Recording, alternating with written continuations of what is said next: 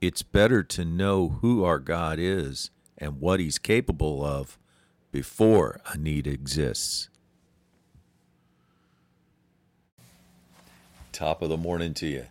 So when we read Psalm 31 with the eyes of love for the purposes of getting to know our God on a personal basis, we begin with the last verse first. The psalmist tells us to take courage and be strong and brave as we wait, hope, and expect our Lord to come through for us, his children, in the time of trouble. This encouragement goes out to all who have faith, as described in verse 1. I put my trust in the Lord. I seek refuge in him. The psalmist proclaims he will never be disappointed because he knows that he will be delivered from trouble, especially as he humbles himself, asking God to hear his cry, saving him from the trap he finds himself in verse 4.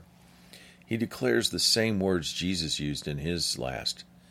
Verse 5, into your hands I commit my spirit, because he is the God of truth and faithfulness.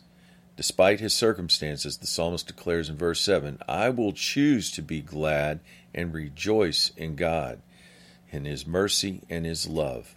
Why? Because he believes God sees his trouble and distresses.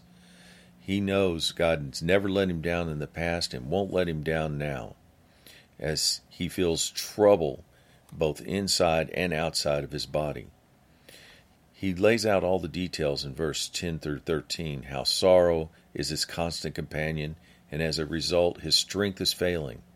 No one wants to be around him when they see him coming. They cross the street to avoid him. He feels like a dead man or a broken vessel, surrounded by people who try to tear him down with their slander and threats. But despite all this negativity, he's still able to trust, rely on, be confident in the Lord, verse 14. He asks the Lord for favor in verse 16 to have mercy on him and save him out of God's love for him.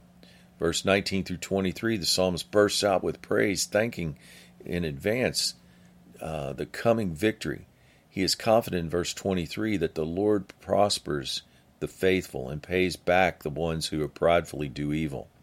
Our word of encouragement today, let's take the psalmist's lead and learn from his experiences so we too can come to the faith point. Our God is good, he is great, and he takes care of his people. Hosea 4:6 says, my people are destroyed by lack of knowledge.